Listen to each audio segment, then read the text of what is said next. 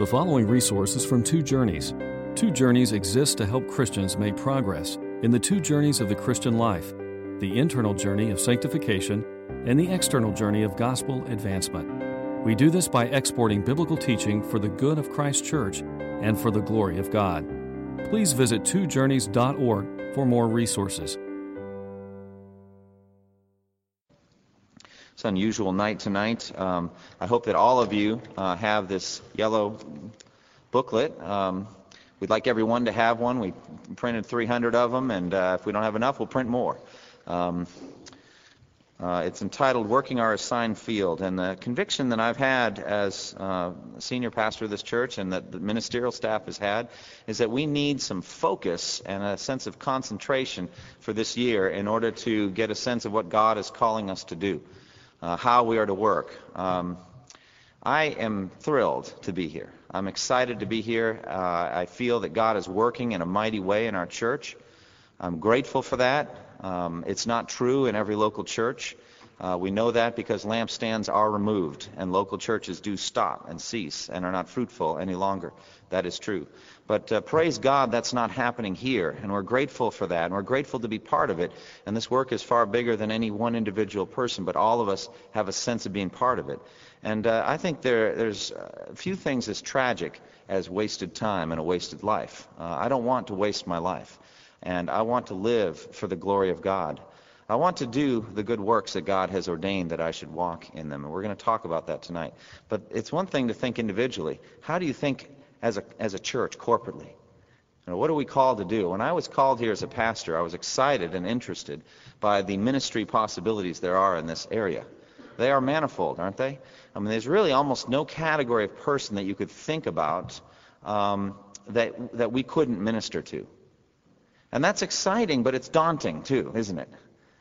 You know, my good friend Brevard always talks about things being limitless. The possibilities are limitless, he says. Isn't that right? Where are you, Brevard? There you are. Limitless. And they are limitless, but we are not limitless, and so we want to concentrate and try to find out what God is calling us to do. And another quote that I heard recently, and I think it's so true, is that we tend to overestimate. We have a tendency to overestimate what God will do in 1 year and underestimate what he will do in 10 years. You know, we're always thinking it's just going to be like that, and it isn't. And then we get discouraged and feel that nothing's going to happen. And that's not true either. I think it's somewhere in between. I think that the process is very much what God is about. He wants us to walk through these challenges. He wants us to live day after day and to face the challenges and pray through them. And then as we are faithful and as we follow the Spirit and as we step out in faith, and that's what we're talking about tonight, are initiatives, ways that we're going to step out, build on perhaps what we're already doing or moving into whole new areas that we're not doing at all. That as we keep living like that, namely hearing from God, listening to him, and then moving out with energy. And then look back over 10 years, 20 years of what God has done, I think we're going to be staggered. It's going to be amazing. But we can be staggered right from the start, can't we, and not start at all. So I think for me, one of the key concepts has been that of the assigned field. If you look on the cover there, there's a picture that I drew that I'm really proud of that, and so very excited about that. That's a joke. But we got that off the internet. There is, in fact, in your packet a picture I did draw. We'll get to that later. Don't flip through and find it. I don't want you to look there because you're going to start critiquing it, those of you especially good at art. But the fact is that it's a picture of gleaners, the people in the field that are doing work in the harvest. Perhaps it reminds some of Ruth and the book of Ruth as they're in the field gleaning. But from it there's a verse below it, 2 Corinthians 10:13, just as a portion of a verse, and there's different ways to translate this, and the staff and I worked together in the Greek, and we wanted to be sure that what we were looking at was proper and was interpreted rightly. And it is. In all the English translations, there's still the same key concept that I'm trying to get at, namely that God intelligently assigns to individuals and to churches an assigned field. There is something given to us that we can accomplish. That makes sense, doesn't it? He's not given the whole world to an individual. That's not for us.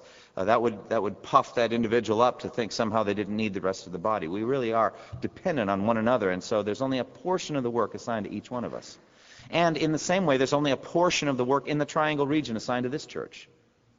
All right, there are other good churches around here doing good work for God, and we're excited about that, and we should pray for others doing those kinds of works and be thrilled about that. But we have an assigned field. Now, I want to support that in Scripture. I want you to take a minute and look with me at Ephesians 2, something we've talked about before, but and I'm going to couple it with something else that Paul says, just to establish this sense scripturally of an assigned field. In Ephesians chapter 2, verse 8 and 9, a very familiar verse, it says, "For it is by grace you have been saved through faith, and this not from yourselves, it is the gift of God, not by works, so that no one can boast." Very famous. And basically it implies that we are not saved, or in this sense, I think, justified by our works. We cannot present works to God as a basis or ground for our justification. We know that. But the verse doesn't stop there, of course. It continues, or the passage. It says, "For we are God's workmanship, created in Christ Jesus to do good works, which God prepared in advance." And I like better than "for us to do" in the NIV, "that we should walk in them" is a better translation. So in other words, I have the sense every day of somewhat like a railroad track of works, and I'm supposed to run along those tracks. There are good works that God lays out every day for me to walk in them. And my desire is to make the most of every opportunity, to redeem the time, because the days are evil, it says in Ephesians 5. You have to go kind of win those works, don't you? They don't just kind of come to you. You kind of have to go win them by the power of the Spirit and by initiative and by drive and by energy. And they are not infinite. They are reasonably laid out for us by God. And we can walk in them as 2 o'clock follows 1 o'clock and as 3 o'clock follows 2. We can just walk in those good works. And then when we lay our head on the pillow at night, we can definitely have a sense we have done the works that God gave us to do, if the Spirit testifies in that way. But we know, sadly, sometimes we get diverted through sin and selfishness, and we lose our thread, and we don't do the good works that God had ordained. And praise God that verse 8 and 9 are there, because it's not on the basis of those works we're coming to God anyway. Somebody say amen. Isn't that wonderful? So we are not basing our value before God by whether we did well or not today. That's such a trap, and it's so terrible. You can never get out, because you can never do enough. There's no enough. But I think there is enough when it comes to verse 10, because God has laid out good works for us to walk in. Could it be too much to extend that to a local church? That God has also in the same way ordained good works for a church to do? And that we should walk in those good works together, and that we should use our spiritual gifts together as a body and walk in those good works to find out what they are. And so I think so. I think that there is a field assigned to us. You know, Paul in that 2 Corinthians passage says that the field reaches even to you because we came and preached to you. And that's how we know the field extends to you, that by providence, God has expanded that, and we are here, we preach to you in Corinth, and you're part of our field. We're responsible for you because we came and preached to you. That's the logic he uses there. Look at Acts 20 and verse 24 also. It says a similar thing there.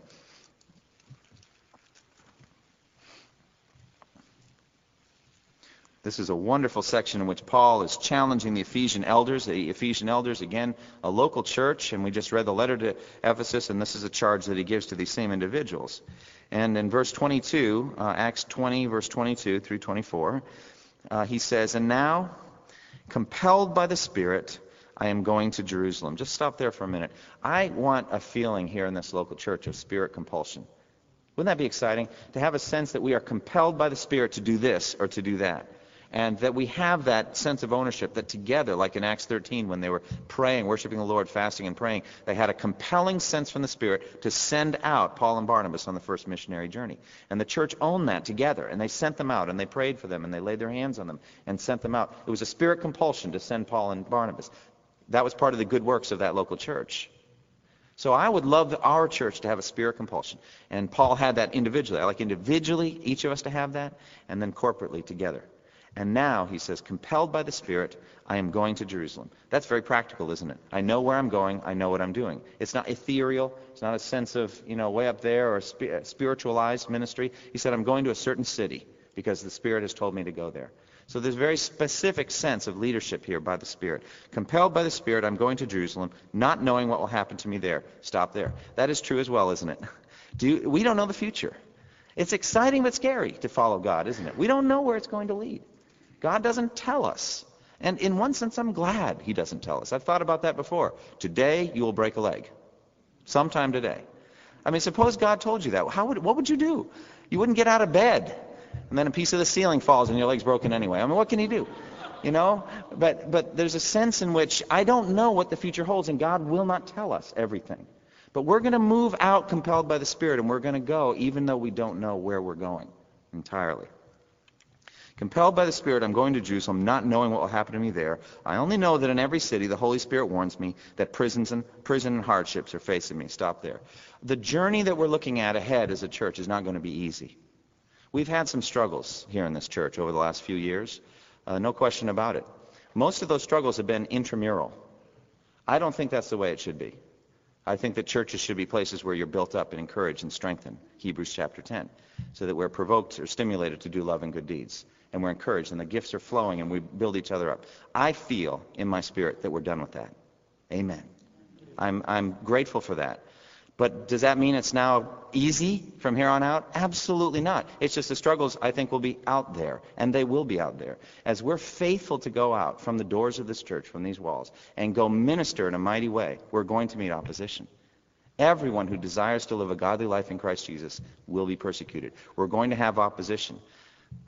Does that prove we've misstepped? Should that cause us to doubt? Should it cause us to wonder? I would say the opposite. If no opposition ever happens, I'm going to say, what are we doing? We're not engaging the enemy. We're no threat to the devil. Status quo is the devil's. We have to go take territory. We have to move out in a mighty way.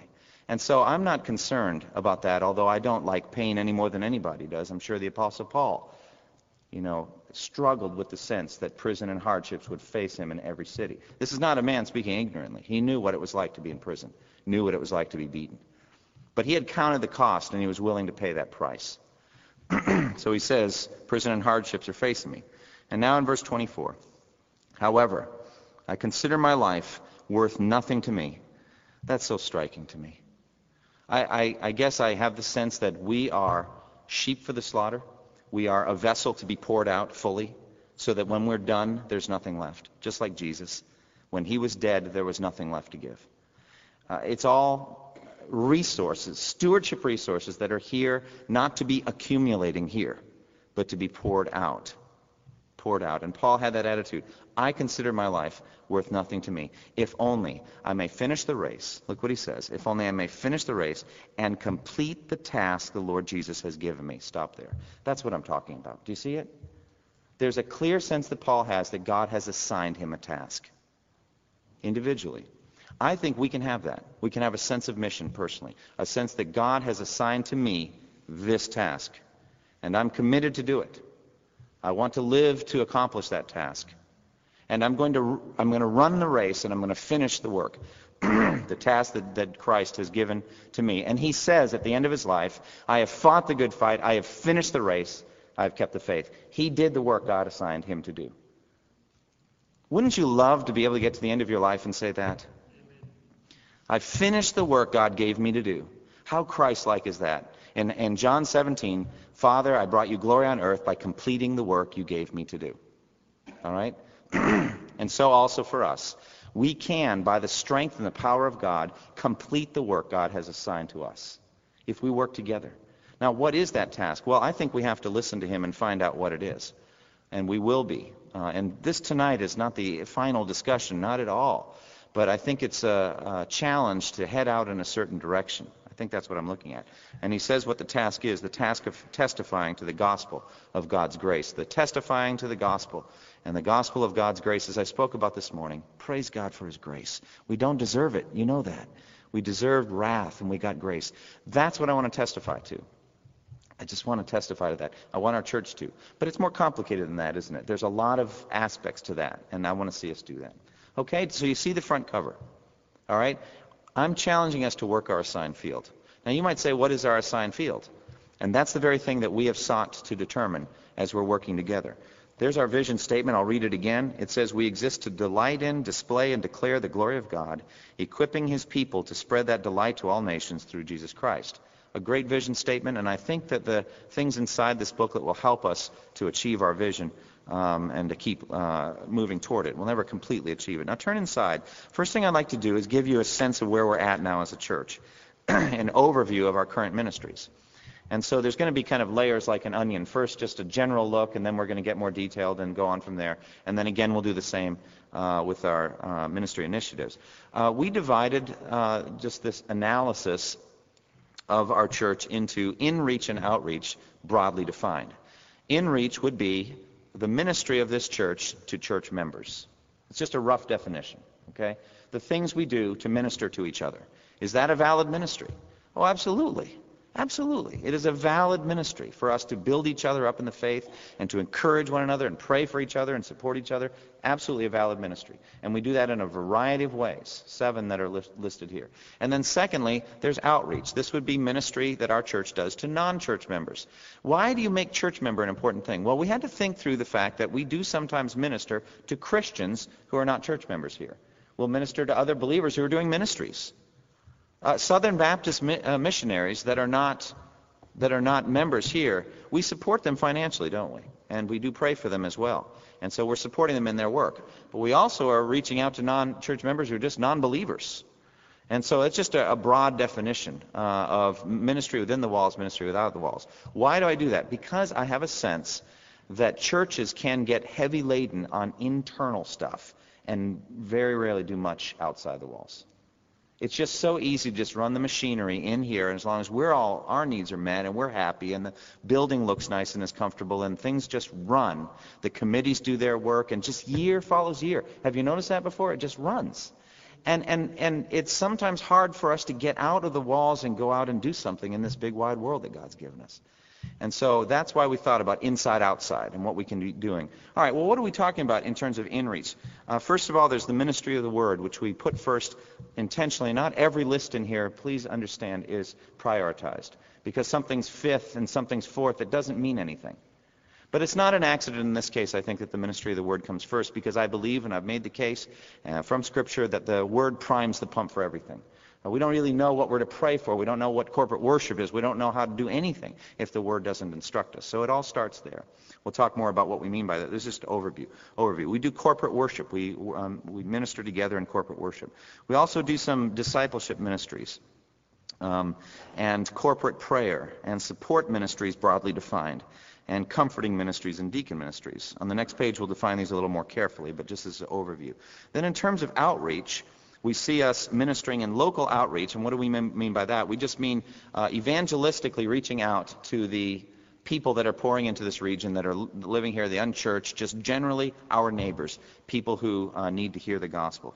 Then there's urban ministries, that we are aware of the fact that we are near an urban area, an underprivileged area, and we see that as a responsibility. We want to reach out there. We think about global missions. That is a ministry to the world evangelistically. There's pro-life ministry, which I mentioned prominently in my sermon a few weeks ago. And there's prison ministry, which the Lord has brought here, and a number of people here, specifically a few, have been very faithful in for many years. Student ministry, obviously, because we're so close to Duke and UNC and other colleges, and so there's a ministry there. And then finally, international ministry. Again, nothing significant to the ordering at all, but there they are.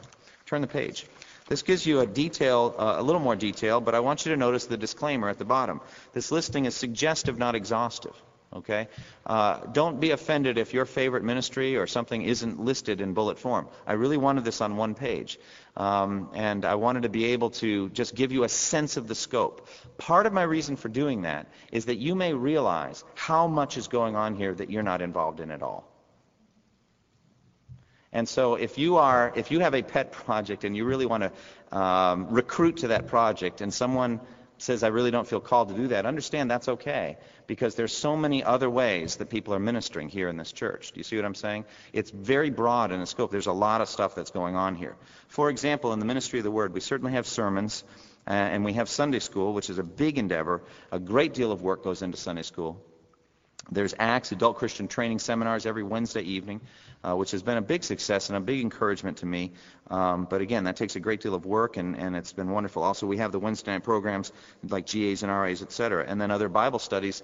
There are many Bible studies that meet throughout the week that just get together. I have one on Thursdays for men, a men's Bible study. There's also a women's Bible study on Thursdays. There's a number of things going on. All of that and more, understand, and more, we would call the ministry of the Word. Do you see that? Okay? Then there's corporate worship, and there are people that make that their ministry. They really zero in on that. They present music to us. They have to practice those pieces. They do handbells, for example, or piano or organ or an instrument, or they sing in the choir, or they help children sing in choirs. These are forms of corporate worship. And then there's just the ministry we do to each other by really singing a hymn well. So keep that in mind, you know. I mean, shake off the lethargy and just sing it to God. You're just ministering to your brothers and sisters in Christ. There's more we can say about that, but moving on. Discipleship ministries. You know, we really didn't want to define this too carefully, because I think a brother talking to a brother, or sister to a sister, or people to people in the hall can be discipleship. We can just challenge and exhort and encourage each other, and we shepherd one another, watch over one another in brotherly love. And that's going on more and more, mutual shepherding. But we also have an organized women's discipleship ministry called Heart to Heart, and that's been a big success. And as we're going to see, we're looking for something on the men's side similar to that, an organized discipleship ministry. But it's not listed here because it's not going on right now. Youth and collegiate discipleship goes on all the time. We want to see our youth ministry and our college ministry as discipleship ministries. They really are. It's not a youth program. We're talking about discipleship, training up people to be faithful disciples to Christ. Then there are corporate prayer meetings, and this is what we're already doing. You may not know, but there is a corporate prayer time every Sunday morning at 9 a.m. in the parlor here. We'd like more people to come. We really would. We'd like all of you to come, but we would definitely move out of the parlor. There's no question about that. But corporate prayer is exciting, and we would like you to be part of it. I want you to know that there's some individuals that commit themselves to praying during the worship service every week. And I'm telling you, I've noticed a difference just in preaching, the difference that makes spiritually. It's hard to describe how it is if you don't have that sense of covering and anointing from the Lord. So those who have made that sacrifice, thank you. Others of you can do that. You may be called to do that ministry. There's also 6 o'clock prayer Wednesday night, and then occasional prayer meetings that have happened. There's support ministries. Here you have the words, many committees. Now, when I got the first rough draft of this, they were all listed, okay? I didn't list them all. I mean, and it's so easy to just, hunker down into a committee ministry, and that, hey, I'm on this or that or the other committee. And I think the committee ministries do phenomenally important things in support for the overall ministry, very much so. And they are important. All right? But we just listed them this way. They would have taken up most of the page if we listed them all out. And then there's things like work days and other ways that support goes on in the church. Then there's comforting ministries, which are so valuable. Bereavement ministry and homebound, hospital visitation and ministry to the sick, and ministry to new parents, like having baby showers or giving gifts or making meals for people. A lot of that done in the context of Sunday school, but it does go on. So again, there's comforting ministries that go on. And then there's deacon ministry. Each deacon assigned to a portion of the church body for shepherding. That's going on, but that's going to be also part of our initiative because it's really just started. That's an overview of the way we minister to our church members. Let's keep going. It's exciting, isn't it? How about how we minister currently to non-church members? Well, first of all, in terms of local outreach. By this, first of all, understand what we're talking about. As I understand it, we are the 4th fastest growing metro region in the nation. That means lots of people are moving in here. And I drive with them every day, and so do you, okay? There was a time when I was one of those new people making it difficult for others. So, I remember when this was a country road. Just people are pouring in here. And we have a piece of that work to do, okay? It's too big for one church. But we are to be reaching out to the many people who are coming in here. How are we doing that now? Well, a couple of ways. One is that I think we've done a much better job in the last year or two of visiting people who visit us. Sometimes it's really remarkable. We could have as many as 15 or 20 visitors on a given Sunday. And it's a big challenge to just go visit them and tell them that we're grateful that they came, talk to them, find out what their needs are. That ministry is labor intensive. It goes on Wednesday evenings right now, and many of you are involved. We could use more. But that's one of the things that we're doing. We've done a good job with that. Also, in the past, we've targeted neighborhoods. We'd like to see that more, and we're going to talk about that in a moment. We've done a health fair, and a number of you are involved in what we call parachurch ministries. Bible Study Fellowship, for example, is a parachurch ministry, and a number of you are involved in that. You invest time in that. BSF is a good example of that, and Christian Medical and Dental Society and other parachurch ministries reaching out to the many people who are flowing into this area. Second category are urban ministries. Our primary urban ministry right now is a tutoring ministry that goes on Wednesday evenings, and also the Caring Center. Those are 2 ways that we reach out to this community. There are other ways as well. Local outreach, we have a benevolence ministry, people that come to the door, and we've seen people come to Christ through that as we minister to those that come to the door. CEF is Child Evangelism Fellowship, and some of you have volunteered time with CEF. We're going to talk more about them in a moment. But Durham Rescue Mission, a number of you give financially to them, and some have volunteered time or contributed foods or other things to Durham Rescue Mission. So those are a variety of ways that our church is reaching out to the urban area. Then there's global missions. Our church has been pretty faithful in short-term missions for many, many years. A few years ago, we saw a shift in which we were moving toward a really exciting, kind of cutting-edge cross-cultural ministry, and that's been exciting, and we want to see that grow. But short-term missions. And certainly our Lottie Moon Offering and Global Priority Fund. Lottie Moon Offering has been going on for a while, and the church has been very faithful financially to give. The Global Priority Fund is newer, and the church also has been faithful to give a lot of money through that.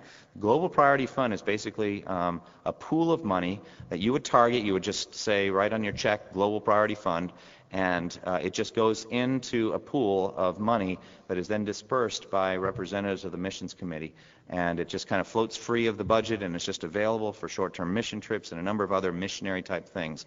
The Global Priority Fund, it's very good. Then the WMU continues to do their ministry, and the perspectives classes that I've been involved in, a number of you have taken, and Bob Stevens is here tonight, also a church member, doing great ministry through that. Pro-life ministry, there's pregnancy support services and Life Chain and Sanctity of Life Sunday, and perhaps a number of other ways that we minister to pro-life. Prison ministry, there's ongoing Monday night Bible study. It's been going on for years and years. Jack Evans has been so faithful in that, and a number of others who have partnered with him and have done some great work in leading those Bible studies, seeing people come to Christ, and also sponsoring prisoners out so that they can come and be involved in our church life as best they can, so they can be here worshiping with us on Sundays and at other times in the week. There may be other aspects, Jack, and others to that ministry that I'm not aware of, but again, this list is not meant to be exhaustive. Then there's student ministry, all the variety of things that Scott does as Minister of College and Career, and others, campus events, the Fall Fling, game nights, retreats, and then a variety of you, a number of you are involved with some of the para-churches there, Campus Crusade for Christ, InterVarsity, Fellowship of Christian Athletes, Navigators, International Student, International ISI, a variety of parachurch ministries, really a lot of ways that our church could be involved there, and service events. And then finally, international ministry. We've seen a great deal of growth in our international ministry over the last year or two, and that's been exciting. We have International Wives on Thursdays. The Dega Refugee Ministry has been really wonderful, and we're all encouraged by that, the job that those who committed so much time have done. It's wonderful. Furniture distribution, Brevard Brown and others have done a great job with that, and that's the way we meet a lot of internationals. Sunday school classes, international Bible studies, these are just some of the ways that we're reaching internationals. Now, these pages represent what our church is already doing to some degree. Wow, there's a lot of things going on here. Now we get to this strange-looking drawing here. Product of a twisted mind, I guess. But what I thought was I would like to communicate visually my desire to see things flowing out of the walls of this church. You see what I'm getting at? I would like to see, now you see the 7 kinds of ministries, internal ministries, inside that church. You see that, okay? You've got the ministry of the Word, you've got discipleship, you've got the deacon ministry and support ministries, you've got worship and prayer and comforting ministries, all of them tending toward that central goal from Ephesians 4 of spiritual maturity, that we would grow up to maturity in Christ. I drew a kind of a arrow each way because as the church grows in maturity, the ministry of the Word is going to get better, right? You're going to have better teachers teaching the Word. You're going to just have people growing up. It's just going to be better, all right? Same thing with worship. Corporate worship is just going to be better as we're more spiritually mature. That's exciting, and those things just grow and they feed. And so it's the body ministering the body, and we grow up into the full measure of Christ. That's exciting. I don't want you to miss the fact that God's glory and His power and His activity primes the pump. It's all coming from Him. For from Him and through Him and to Him are all things. This is not something we're doing on our own and then presenting back up to God. It's something that he actually is working in us by his Spirit and by his Word. So it kind of flows down through the cross, and I could have drawn more arrows, but after a while you'd start saying these arrows are just confusing me. All right, but just imagine that all of those 7 internal ministries are primed and energized and strengthened by the Holy Spirit. Do you see that? Okay, but then it must flow out. And it does flow out, but it must flow out more. That's what I'm saying. That's our goal tonight. We must see more outreach. We want to see more flowing out. And what do I mean by that? Take a minute and look at John chapter 7. Just open your Bibles and look at John 7, and we're going to see what we mean by this.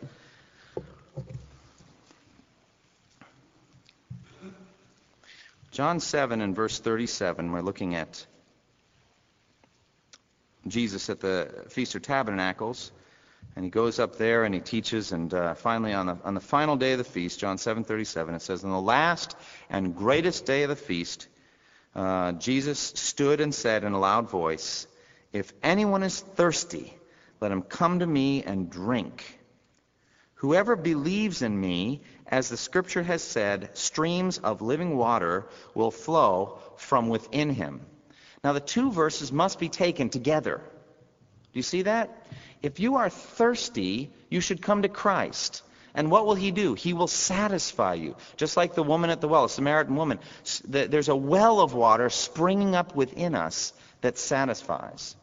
And so I believe as we come for corporate worship, for example, we're coming thirsty and God satisfies us. Christ satisfies. If you're thirsty, you come to Christ and he meets your needs. That's so important because as we go on in ministry and we get busy and we're serving, we're active, we're energetic, you can get dry and used up if you forget this verse. So if you're thirsty, if you're worn out, come to me and drink. So there's the water analogy already. We're drinking in Christ and meeting our own thirst. But then what happens? Whoever believes in me, as the Scripture has said, from within him streams of living water will flow out. Well, I have to believe, and he says, he's meaning the Holy Spirit. By this he meant the Spirit, whom those who believed in him were later to receive. Up to that time, the Spirit had not been given, since Christ had not yet been glorified. This is streams of living water, and it's meant to just flow out, and it's meant to bear good fruit. There's lots of living analogies in Scripture, but one of them is water and fields and growth. I must tell you, I initially thought of a big water wheel turning a machinery. I said, that's such an industrial revolution, mechanical engineering way to look at it. Scripture is usually agricultural, okay? So that's when I went to drawing things I'm not very good at, drawing flowers and other things. You can see to the right. But the fact of the matter is, I planted the seed and Apollos watered it, but God gave the growth. So neither he who plants nor he who waters is anything, but only God who gives the growth. So water is growth, it's life, it's fruitfulness. You see that? Well, it's flowing out in an ever-increasing stream through 7 conduits or channels of outreach. Local outreach, urban ministry, global missions, pro-life ministry, prison ministry, student ministry, internationals. Flowing out through that. You may be flowing through one channel. That's your calling. And you may actually find yourself active in a variety of things depending on your abilities, your resources. You may have more time. You may be a retired person who can give more time to ministry.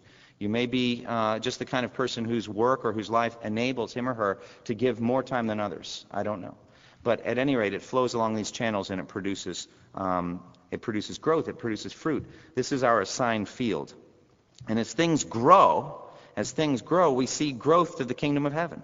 Kingdom of heaven is growing. The kingdom of heaven is like a mustard seed, which you took and planted in your garden, and then it grows and becomes so large a bird could come and perch in its branches. God is all about growth. I'm the vine, you're the branches. I'm here that you may bear much fruit. Apart from me, you can do nothing. So he wants growth, he wants increase. And as that growth happens, we're going to see the kingdom of God grow, and God gets the glory. I love that John Piper expression. God gets the glory, we get the joy. Isn't that wonderful? God gets the glory, we get the joy. And so as we're in a church like that, it's a wonderful place to be. It's exciting, and I'm excited. Notice that there's also another source of kingdom growth that's coming out of the center of our church. Do you see that? And so as we grow in spiritual maturity, the kingdom is growing too. And why? Because we're part of the kingdom, aren't we? So as we grow to be more and more like Jesus, the kingdom's growing, and he gets glory for that too. All things tend to the glory of God. Do you see that? Okay. Are you in here somewhere? Are you fitting in? Do you have a ministry? That's my question to you tonight. Every single church member, I want to ask you, where do you fit in here? What is your ministry? All right? And how is it tending toward the glory of God? How is it tending to increase this river flowing from our church, a river of blessing to those around us? That's my question. Now we're going to get to the top 10 areas of initiative in the year 2003. Why 10? I'll tell you what, it was a hard thing to do 10. The other ministers will tell you they were begging for 12. He said, 12 tribes, the 12 tribes we can do. I said, let's keep it at 10, okay? The 13, there's 12 apostles plus Jesus. You can get 13 in there, Numerology has a long and speckled history in church history. So at any rate, we decided to stay with 10. One for each finger, I don't know. But at any rate, we want to keep these in front. And this is what I'm proposing to the church. This is what we're going to do. All right? I'm going to, and the other ministers are going to keep these 10 in front of the church all year long. And we're going to give you progress reports in all the 10 areas. That's a form of accountability, isn't it? For us and for you. It's very much like a financial budget in this regard. The Budget and Finance Committee has done a great job in the year 2003 of keeping our needs in front of us so that we know where we're at. We voted that budget in financially, didn't we? Now let's see if we can make it. Let's do it. Well, the money's here. The money's here. Let's just be faithful to give until we meet that goal. I'm challenging you even more severely than the Budget and Finance Committee. I'm talking about time. Oh, that's precious, isn't it? It's so much easier to write a check or to give financially if you're wealthy, I think. And most of us, I think that's easier than giving that time. And so what I'm urging you to do is pray through your time. Think about it. And we talked a long time about how we minister, our own personal quiet times, our ministry to our spouses. If we're husband or wife, we need to be faithful to that. Our ministry outward from there to our families, our children. Our ministry from there to our local church and then to parachurches, and then on it goes. We've thought about these layers, and I can't get into all that tonight. You need to be faithful to each of these areas. We're not asking people to run themselves ragged, not at all. Frankly, I'd like to challenge you that are in families, especially young growing families, to do ministry with your families. Do them together. So that's a part of your family outreach. But we can talk more about that another time. These are the 10 areas that we're going to challenge the church. And what I'm proposing is that I'm going to keep these 10 in front of you in the bulletin, in the beacon, through sermons, just at church conferences. Say how we're doing in each of the areas. Or have we been faithful? Are we seeing growth? All right, first, quarterly corporate prayer. These are more spelled out on the next pages, but just look over it quickly with me. We've got deacon family ministry, new member assimilation. We've got short-term global mission trips, targeted neighborhood outreach, international ministry team, Great Commission giving, urban ministry growth, pro-life ministry, and men's mentoring ministry, these 10. Our desire was that we would have specific, measurable goals that we could look back at the end and say, that happened, or it didn't. We can know. So we would reject a goal, however noble, like, we'd like the church to be more spiritual in the year 2003. Okay, I have no way of knowing whether you all are more spiritual or not. I guess I have a sense of it, but we can't measure that. We're trying to find things that we can know whether they happened or not. That's our desire. So turn the page, and let's look at what the initiatives are. First, in quarterly corporate prayer, our initiative challenge for the church is that we would gather the church family together to seek God in prayer one Friday evening per quarter. Okay? So that means 4 times, this year, and this hopefully will continue on next year, but 4 times this year, we will meet on a Friday evening, probably from 7 to 9, to pray. And that's what we would do. We would pray. And we've done this before, but now we're going to do it regularly. And we're going to pray for these things. We're going to pray for other issues in the church. We're going to pray for mission. We're going to pray for each other. We're going to seek the Lord. And we're going to challenge people to come to those things. People who have gone to those have testified how quickly those hours go. It's remarkable how the Lord moves. It's stunning, really. And before you know it, it's like, how could it possibly be? 9 o'clock already. But we believe that we need to hear first from God. And just like the ministry of the Word and the others, we put this one first on purpose. The others are not ordered. They're not. But this one comes first because we want to hear from God. We want to go off in the directions He wants us to go. Okay? So that's our first initiative, that we would meet together once a quarter for concerted prayer. Secondly, deacon family ministry. The initiative is to provide increased pastoral care and attention to the needs of all church members through the deacon family ministry plan. Now, in one sense, this is already happening, but in another sense, this is the year when this is going to get implemented. And it's going to be very labor-intensive for those of you who are deacons. You already know how hard it is to make those calls. But it's not ultimately a burden. I think it's a joy to be in touch with the church. But what it means is that each one of you who's a church member has a deacon assigned to you, who's praying for you, who's calling you, and whom you can call if an emergency comes up. Basically, it's another layer of under-shepherding that we feel is set out in Scripture and also in our bylaws, and we're excited to have this going on. The ministerial staff will say we cannot do it on our own, okay? So very much this is an exciting thing. We're going to see the Deacon Family Ministry Plan take off in the year 2003. Third, new member assimilation. The initiative is to assimilate new members from 2002 and 2003 into the life of the church through the year-long assimilation process led by the member assimilation team, previously known as New Member Committee. Now, what is that? We're going to talk more about it in a minute, but they have worked out a whole year-long process whereby new members can be assimilated into the life of the church. Someone told me today, and I think it's probably true, that 100 people joined our church in the year 2002. 100 people. And you can see the incredible power and influence that those 100 people could have if they're well assimilated in the life of the church and start using their gifts. We think that we've done this somewhat, but not the way we need to. This is a big job. It's a big job. We're going to talk more about that. Number 4, short-term global mission trips. These trips were already planned, but what I'm urging the church to do is embrace them, to embrace them financially, to embrace them in prayer, for people who have the gift of encouragement to come up and say, I want you to know how glad I am that you're going on the mission trip. I want you to know I'm going to be praying for you faithfully. I care about it. I want, there's an involvement. So that, like in Acts 13, when the church at Antioch gathered around Paul and Barnabas and then sent them off, these folks aren't just, what's going on with that? No, they are our ministers and missionaries going out from our church to the Shandong province and also to Haiti. And these are coming up. They're on the books. We're going to do them by God's grace with His help. But I'd like to see the church, and that will involve a variety of things we'll talk more about in a moment. Fifthly, targeted neighborhood outreach. Initiative is to reach out as a church body to specific neighborhoods in Durham with targeted canvassing leading to home evangelistic Bible studies. We've done this in the past. We're committing to do it to probably 2 neighborhoods, and we haven't chosen the neighborhoods yet. We're going to do that under the leadership of God. So what it means is we'd be going from door to door, probably during daylight hours, when daylight saving time changes. We'll try to get a local house to host a 4-week evangelistic Bible study, and we'll seek to reach out to some of those people that are pouring into our areas. Okay? So that's targeted neighborhood outreach. Number 6, international ministry team. The initiative is to develop an international ministry team that will effectively coordinate the ministries of FBC to internationals living here in the Triangle. All right, what is the new thing here? Well, it's the team. The fact that they're going to be meeting regularly, the fact they're going to be making decisions together, the fact that there's going to be a structure. This has already been attempted and started in the year 2002 and with good results, but we'd like to see it grow and develop. And I can't tell you how many ministry opportunities we have for internationals. We have a lot. And so we need a team of people who are going to be praying through, just thinking about this all the time, praying through what we can do to minister specifically internationals and how we can take some of the burden, for example, furniture ministry and other things off Brevard and other visionaries that have started some great ministries. Find out what we're called to do. The team is the new thing there, and we're going to be working on that. Number 7, Great Commission giving. Our initiative is to identify and increase Great Commission giving percentage, especially through the Global Priority Fund. I set a challenge before the church.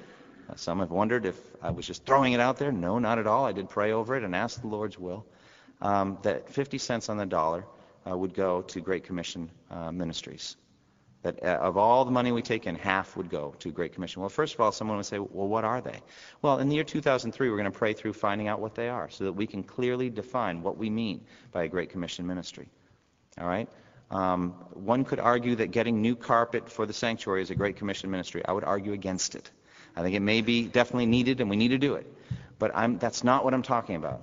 I'm talking about some other things, and we're going to seek over the year 2003 first to identify what it is and what we're already doing to, as best we can, assign a number, 24%, 28%, 31%, who knows, and then just start to see that number grow over the years.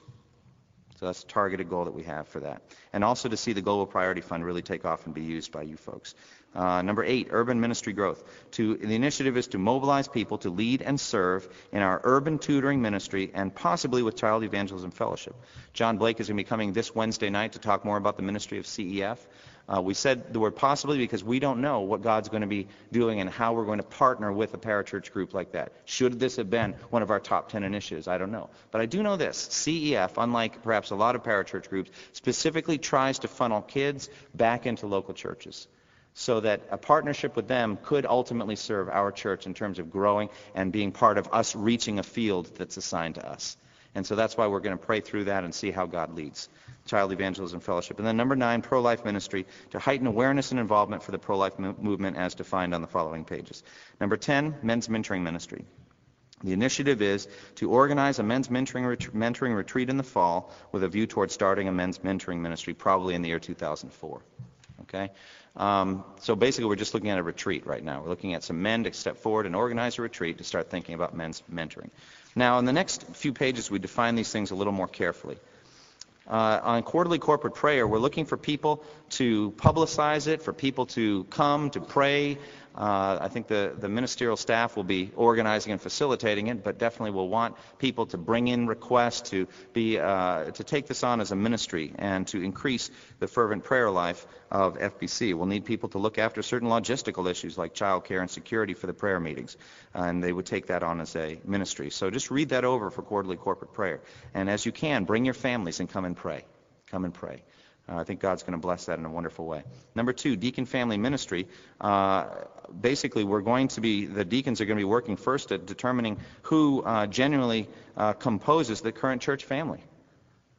That's work on our church roll. All right? We have well over 700 people who say they're members of the church. Many of them I don't know. Now, for me, I've been here for 4.5 years, and I feel that I've reached the level in my ministry here where I can say, if I don't know you yet, and there's no physical reason why you're not coming, there's a problem spiritually. We're going to be looking at that. We're going to be working on the church role and trying to figure out who the church really is. Who wants to walk in the covenant that we say that we want to walk in? Who wants to be faithful in church attendance and doing those things, and so that we can understand, so that we can better minister to one another. It's really hard to minister to people who are never here. In no way does this have anything to do with homebound folks. We want to minister better to those. We want to minister better to people who can't get to church physically. Definitely. The church is supposed to do that, and we want to see ourselves doing that. So deacon family ministry. Number 3, new member assimilation. They have worked out a process by which new members are going to be assimilated in. Some of you sitting here are new members, and that's exciting. I'm glad you're here tonight. The membership assimilation team makes contact with new members at 4 appointed times after they have joined FBC.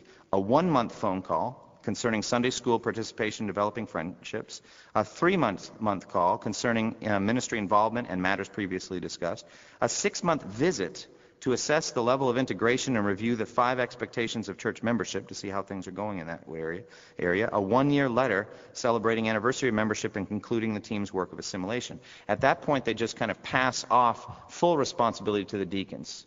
All right, so the deacons then would just continue with the family ministry plan, shepherding these folks, and also to the ministerial staff as we oversee the entire church.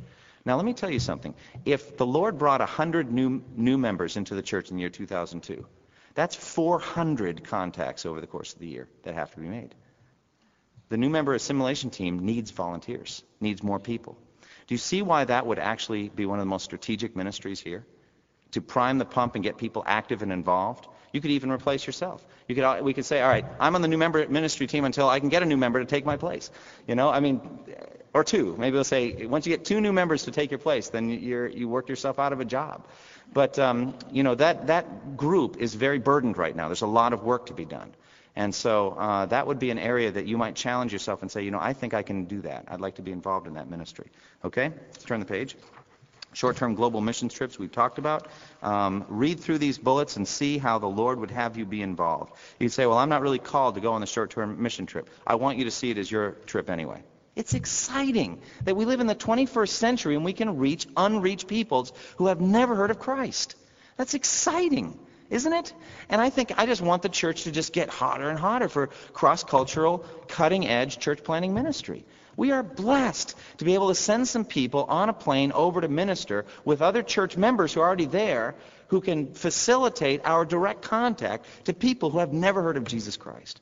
That is exciting. And we should get around that. We should pray for these people. Should be covered in prayer. 10 people praying for each one going. And see what God will do. So just read through those things and see how you want to be involved. Targeted neighborhood outreach. This is periodic. This is not our ongoing visitation of people who visit our church. These are our specific targeted outreaches that we're probably going to do in the summer.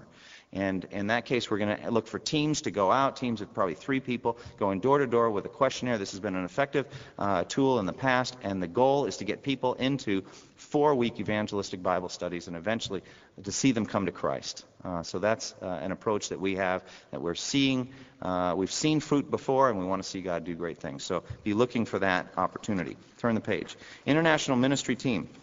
It could be that God is calling you to work with internationals right here. Again, many of these folks have never heard of Christ. Many of these folks never see the inside of an American home.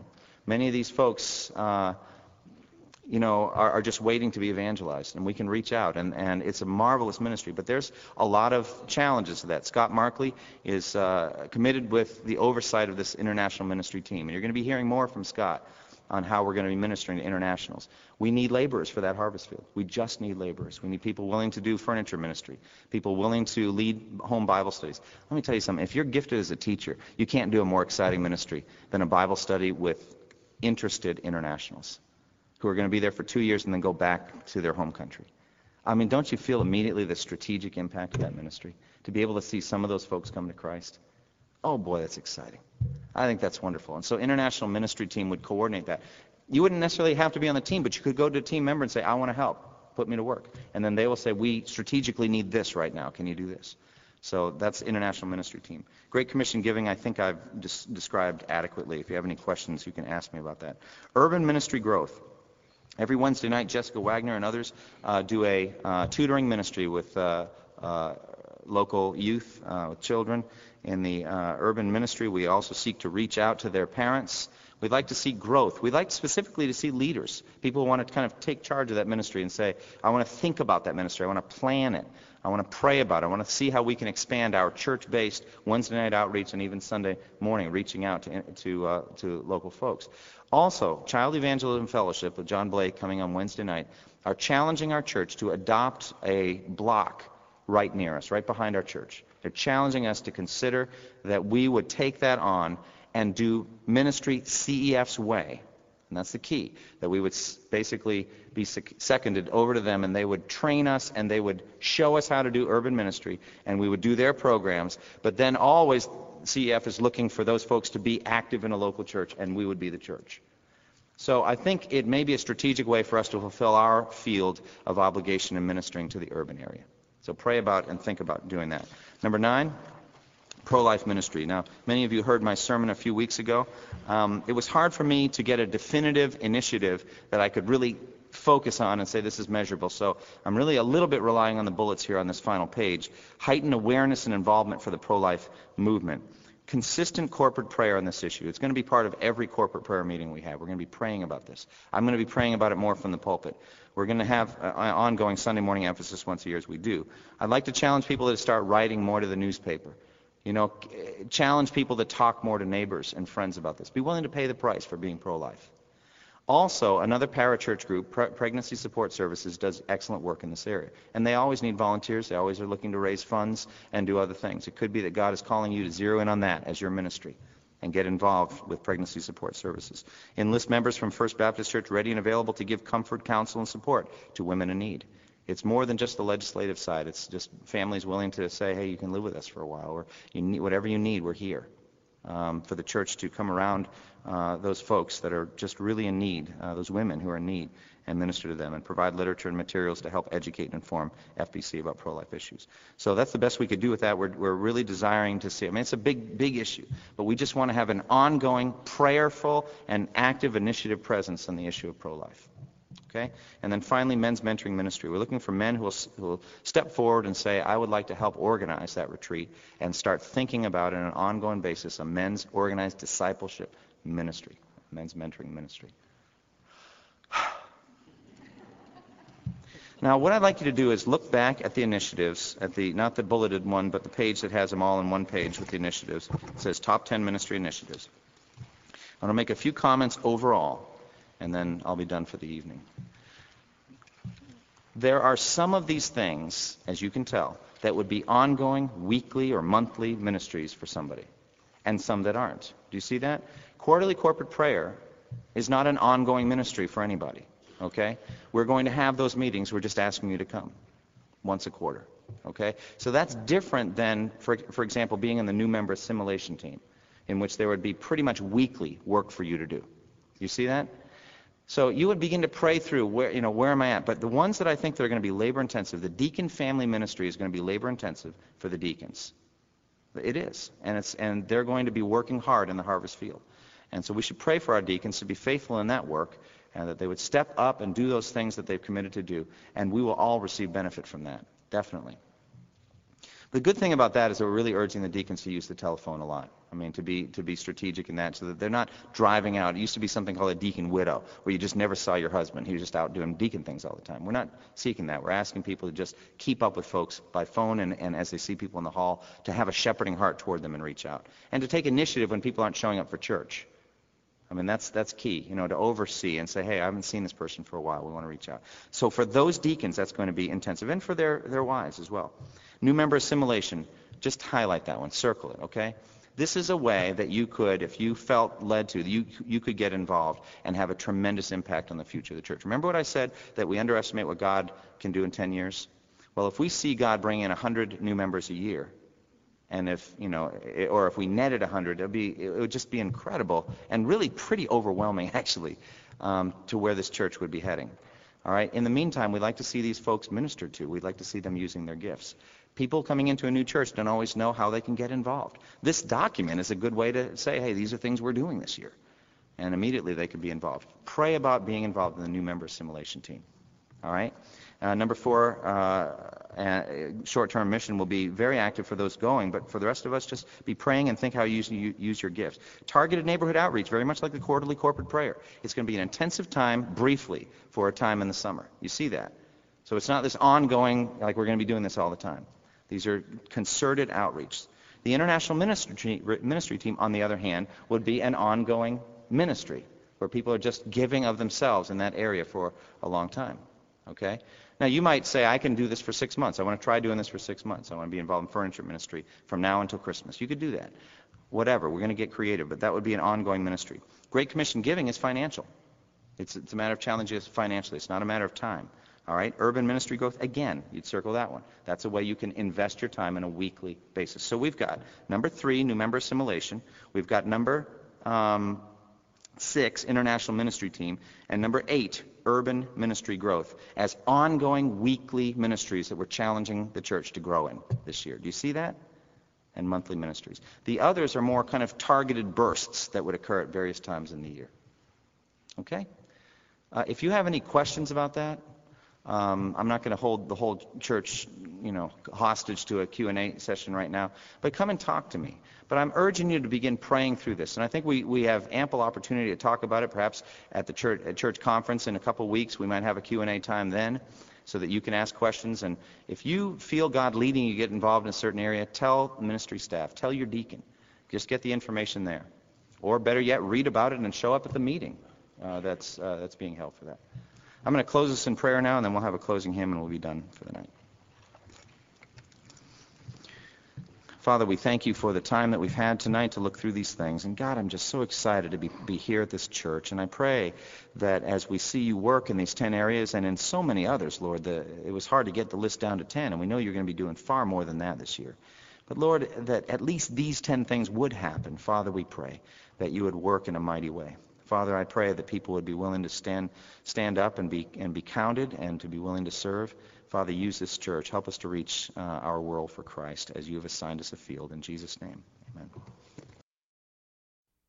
Thank you for listening to this resource from twojourneys.org. Feel free to use and share this content to spread the knowledge of God and build His kingdom. Only we ask that you do so for non-commercial purposes and in accordance with the copyright policy found at twojourneys.org.